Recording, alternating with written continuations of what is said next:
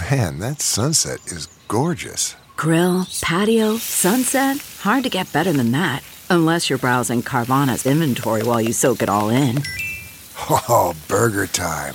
So sit back, get comfortable. Carvana's got thousands of cars under $20,000 just waiting for you. I could stay here forever. Carvana, where car buying meets comfort meets convenience. Download the app or visit Carvana.com today.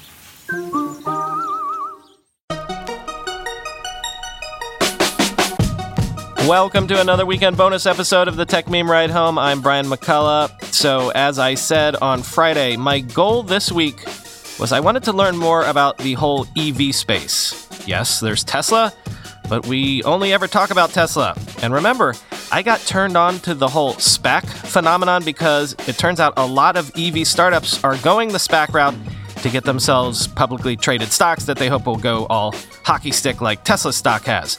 So I reached out to Martin Lee of the EV News Daily podcast to help fill in the blanks for me. If you're into the whole EV space, check out the EV News Daily podcast. As I mentioned, it's a daily, just like this podcast is. But if you're into electric cars, self-driving cars, basically the modern automobile industry, Martin has you covered absolutely comprehensively every day. My thanks to Martin for this great chat.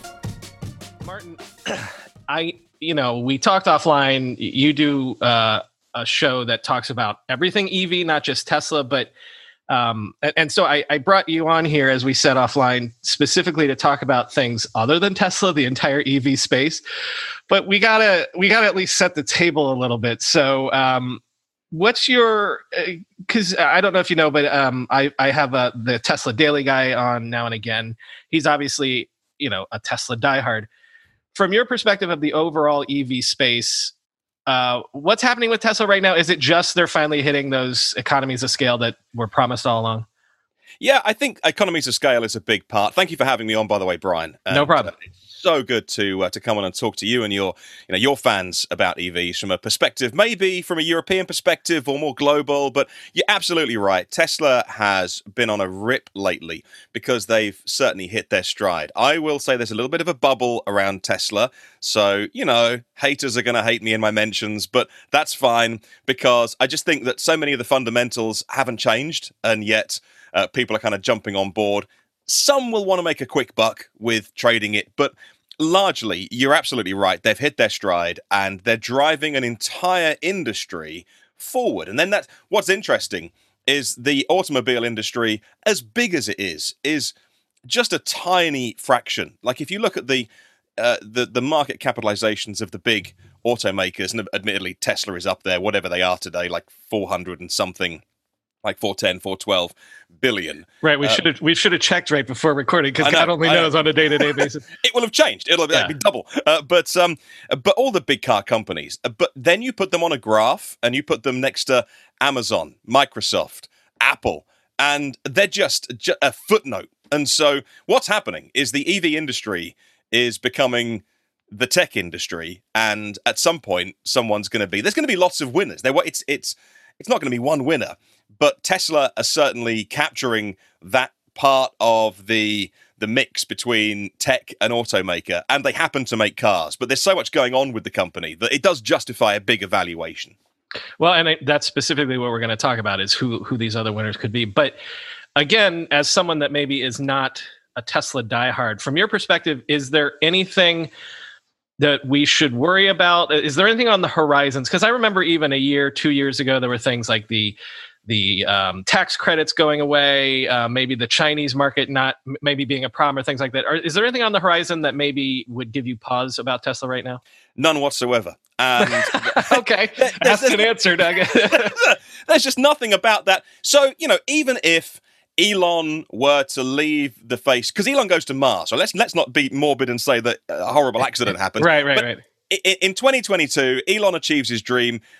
He goes to Mars, and we say goodbye to him forever. I still think the company, the tech, the IP, the management team, the brand, it would take a knock in the way that that Apple took a knock when we said goodbye to Steve, but ultimately is a bigger, stronger company all these years later. And so there's nothing about that I worry about. And even a couple of years ago, you're thinking, well, the other automakers could well catch up. And by the way, when they all put out press releases, they'll all, in the first sentence, they're all, this is fill in the blanks plan to become the global leader in e-mobility.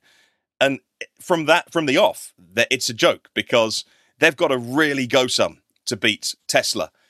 They're not going to disappear. There's also the doomsayers that are like, oh, all the existing automakers are going to disappear. They won't. They'll find new ways of doing business. But Tesla, for so many reasons, are just leading the way. And even the head of VW, as in the group, not the brand, but Herbert Diess, arrived in 2015, Boss in 2018.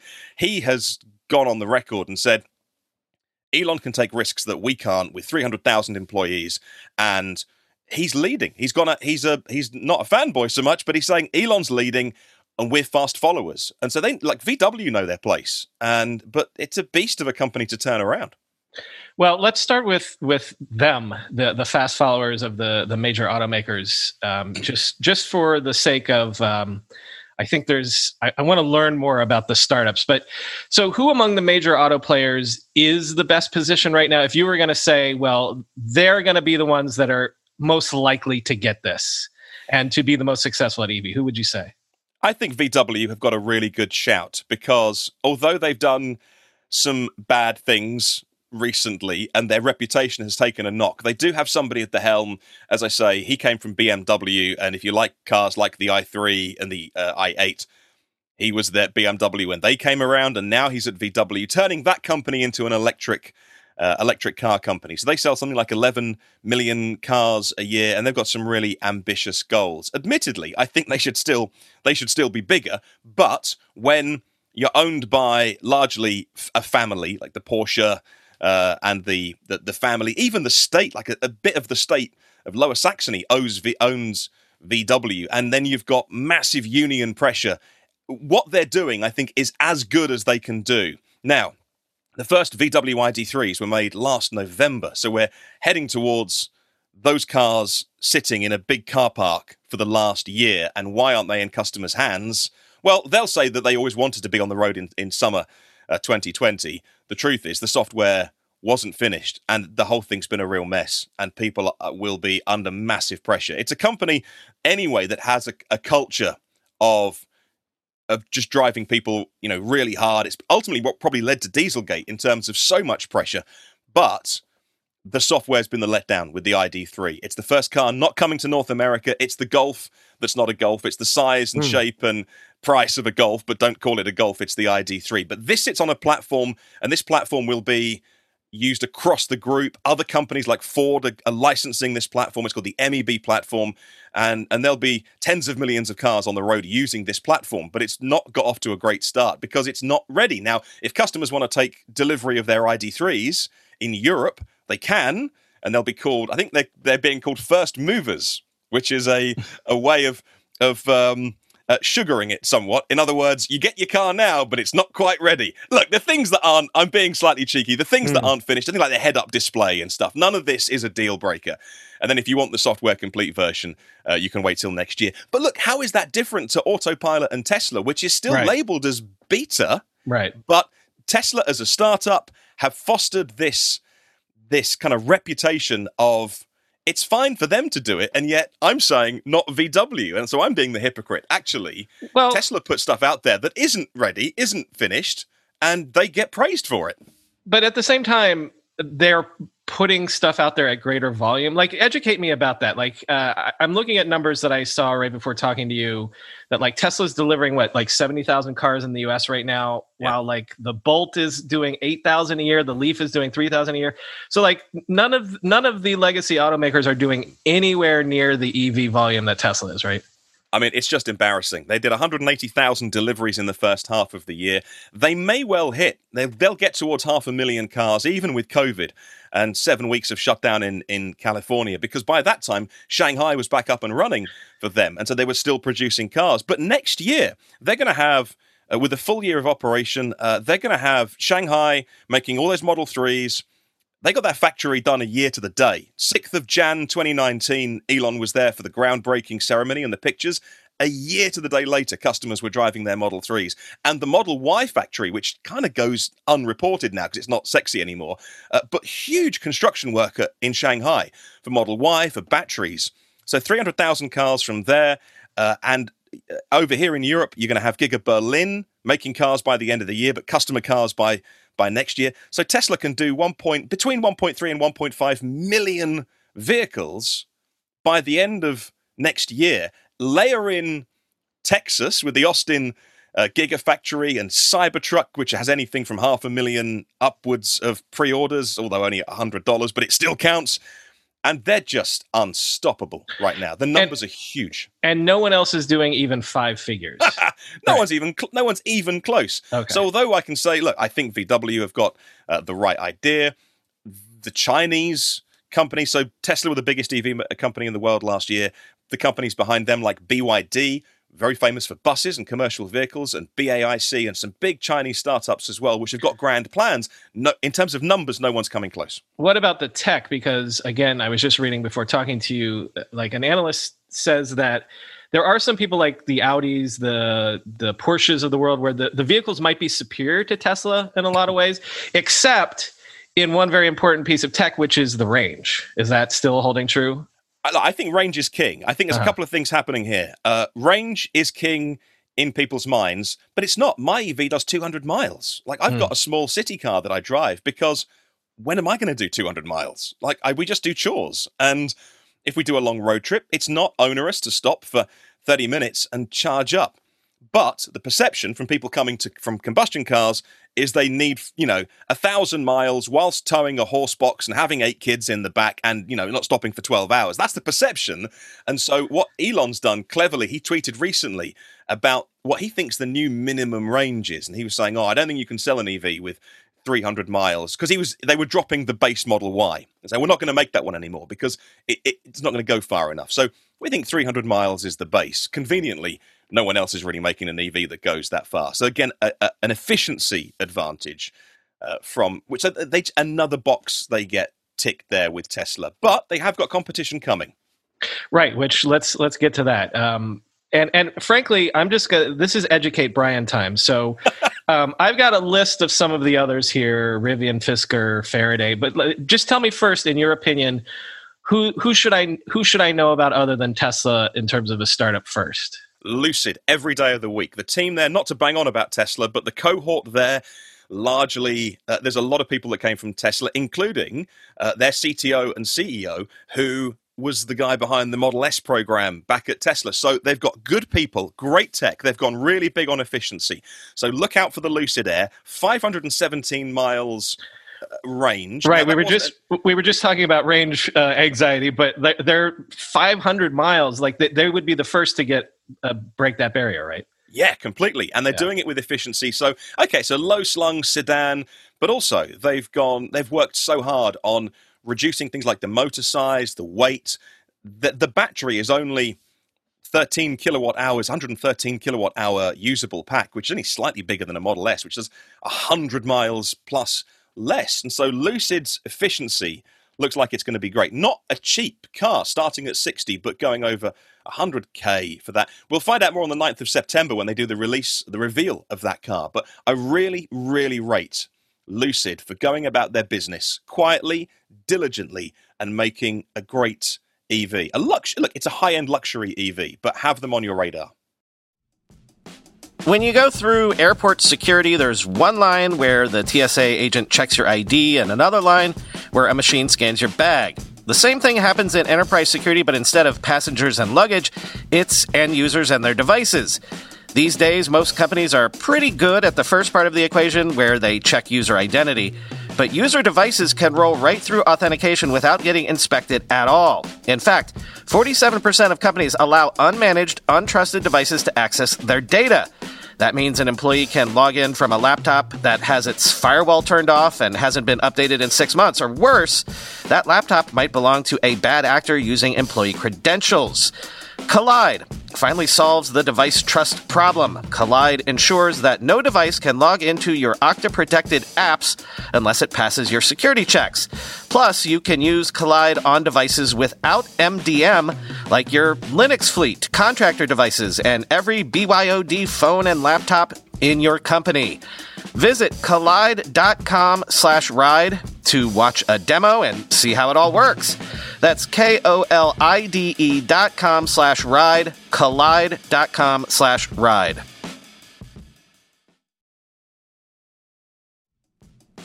We all know there are things in life that you have to compromise on, but when it comes to your health, there is no compromise. So don't go back to that one doctor who uses your appointment to catch up on the latest headlines, their family group chat, their crossword puzzles, just because they're available right now or they take your slightly sketchy insurance. Instead, check out ZocDoc, the place where you can find and book doctors who will make you feel comfortable, listen to you, and prioritize your health. And you can search by location, availability, and insurance, so literally no compromises here, because with ZocDoc, you've got more options than you know. ZocDoc is a free app and website where you can search and compare highly rated in-network doctors near you and instantly book appointments with them online. Once you find the doc you want, you can book them immediately. No more waiting awkwardly on hold with a receptionist. And these docs all have verified reviews from actual real patients. We're talking about booking appointments with tens of thousands of top-rated, patient-reviewed, credible doctors and specialists. I have personally used ZocDoc to find a podiatrist when I needed one for the first time ever in my life. Go to ZocDoc.com/TechMeme and download the ZocDoc app for free. Then find and book a top-rated doctor today. That's ZocDoc.com/TechMeme. ZocDoc.com/TechMeme. Should Rivian be on my radar? 100%. Massive investment from Amazon, and Rivian, again, they've been around a long time, and they've taken many years to find their groove, but they're in their groove now. And again, a company which is going to be releasing 2 EVs, so trucks aren't a big deal over here. Like, we have, don't get me wrong, Europe has trucks, but we don't have the relationship you have with trucks. Right. A lot of these companies we're talking about, they're kind of leading with pickup trucks and things like that. Yeah. Yeah, so we don't get that because we have trucks. You see them on the roads. I'm not saying they don't exist, but they're a working vehicle. And so we don't get what you have, which is people buy a truck just to go to do leisure pursuits at the weekend and use it for your regular commute. Nothing ever gets loaded in the back. So they're doing the truck, they're doing the SUV. Again, great range and really great tech with the Rivian. Not cheap cars, but a more conventional looking truck than like the Cybertruck. Lucid was the one that took the money from the Saudi Arabian public investment fund, I think. So they got $1 billion. So you're saying that Rivian is heavily backed by Amazon?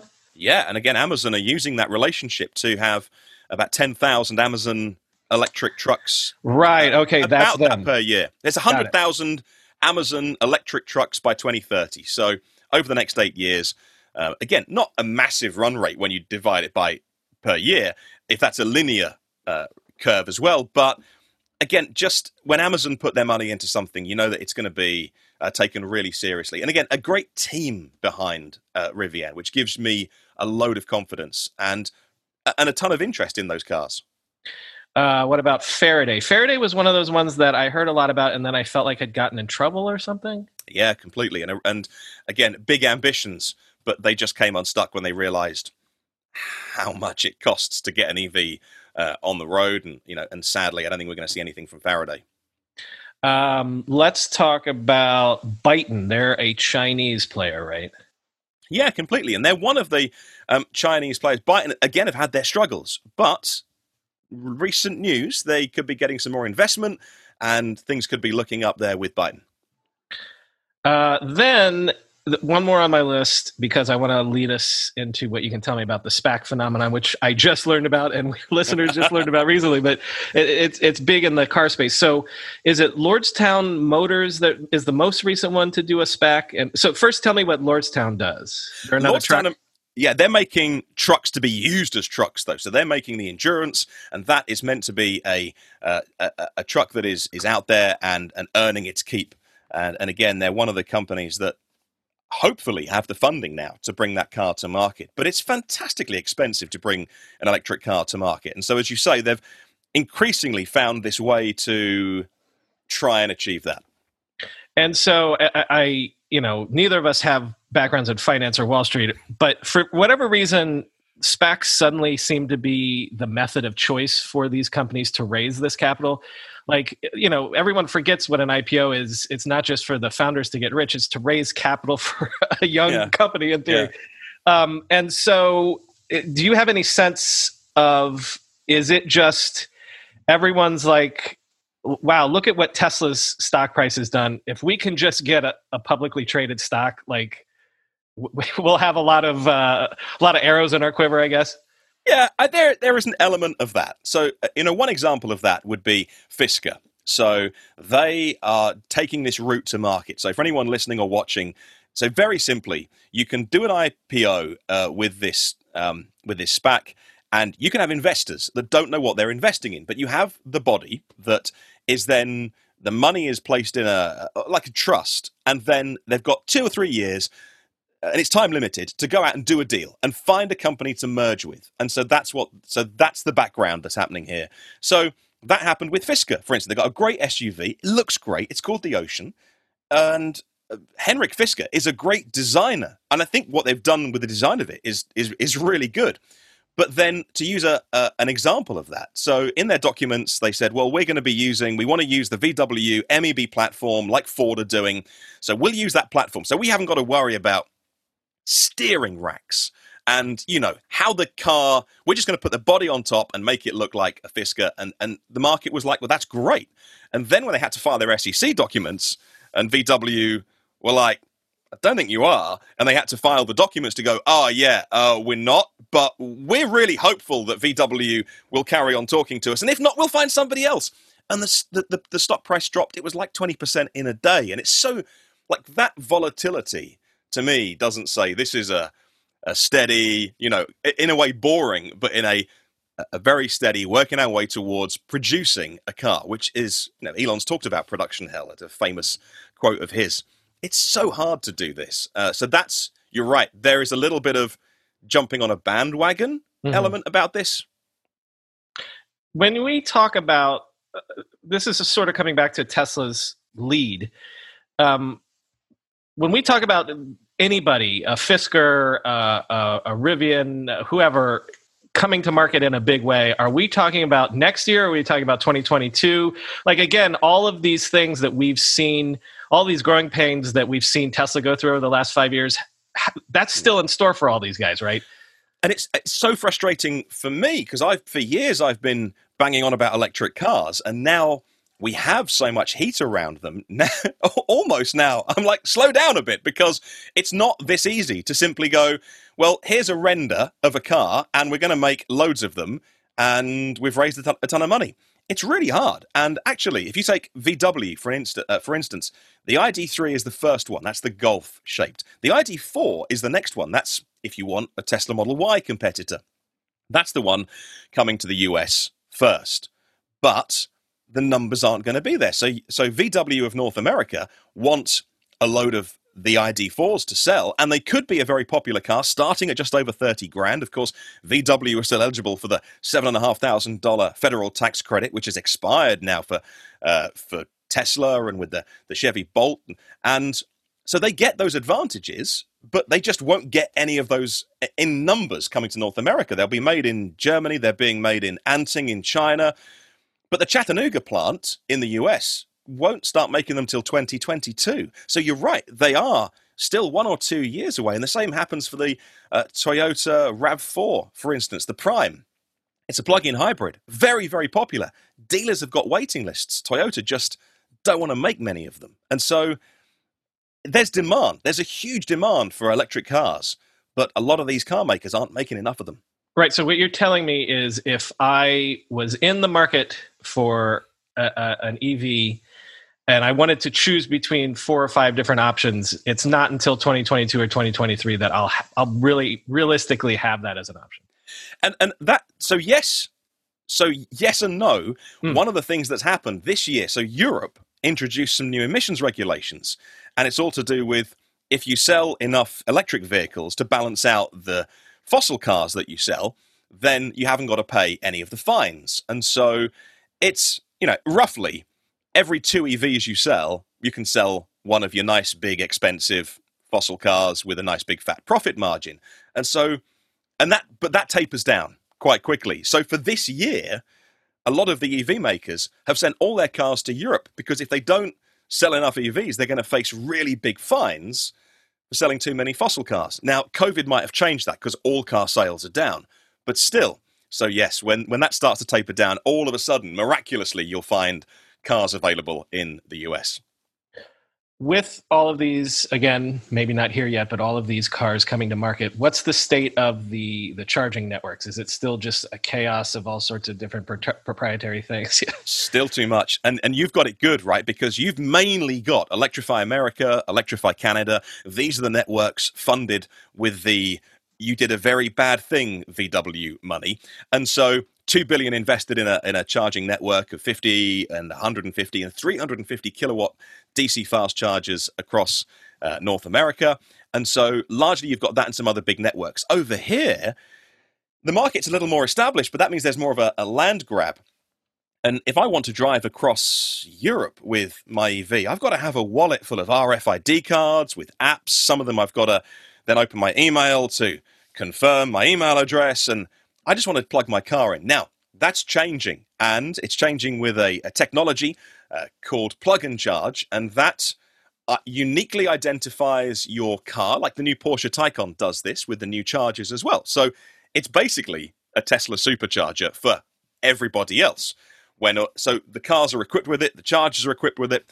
You plug your car in, does a little handshake, and the car identifies itself. You already have your account set up with them, just as you've got your credit card in your iTunes account, and then it just bills you. All the billing happens in the background. You plug it in, you unplug, and you go on your way. It's called Plug and Charge. It's coming to the US and to Europe as well. And you know what? That we should never have been in this situation where everyone tried to get their own little their own little bit of the charging network. Somebody should have grabbed it by the scruff of the neck, but who was going to do it? Like the European Union, regulators, car makers?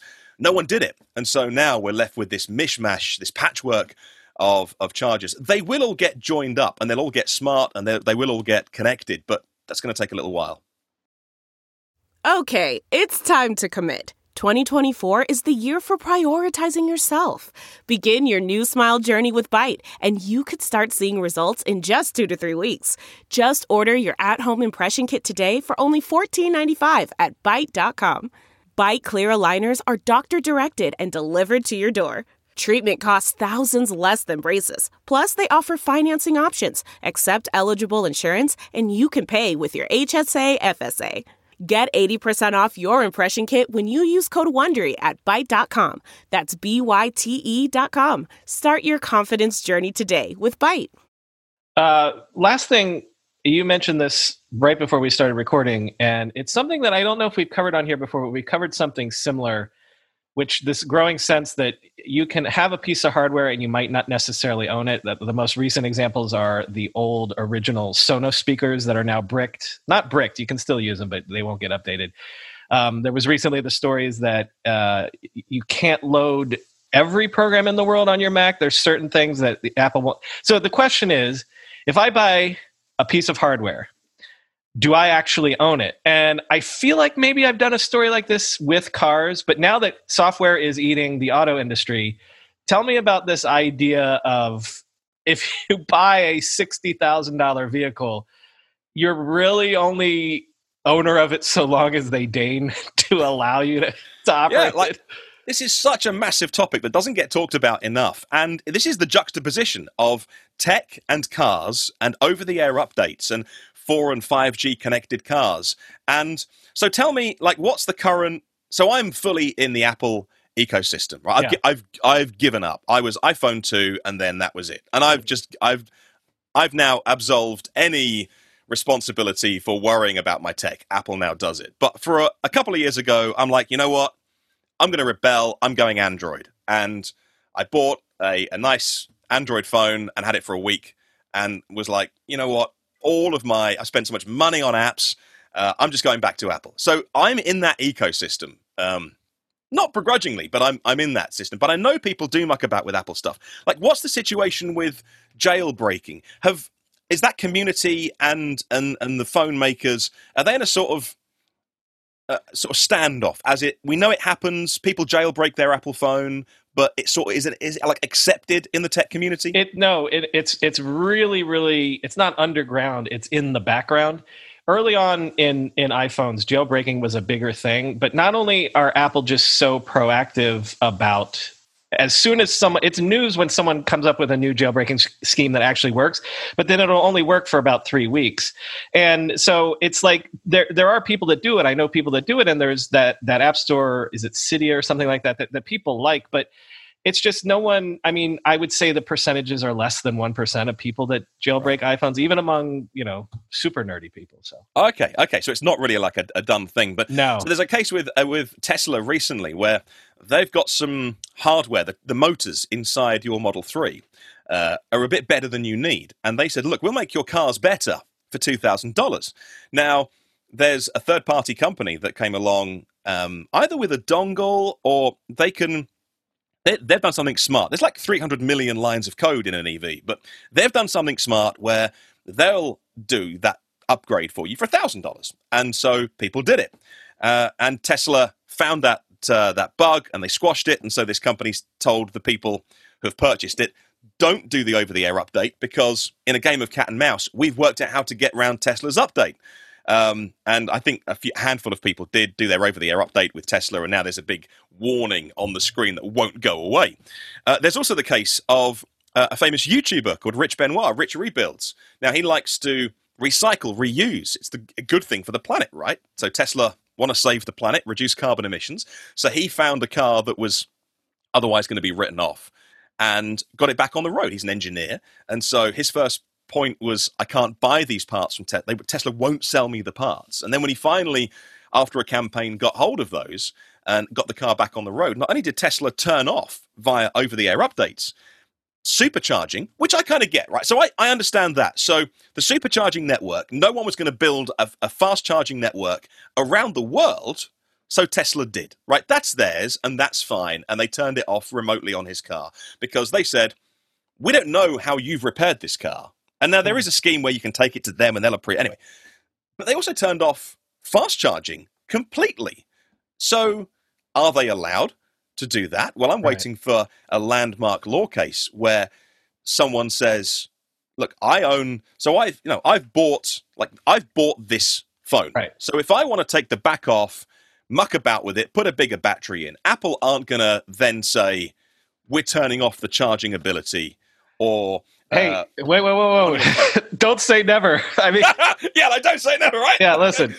So that's where we are. But on the other hand, so Tesla obviously are aiming for robo-taxis. Like, they want to go for fully autonomous. So, level 4, there's 5 levels of agreed autonomy, 0 to 5.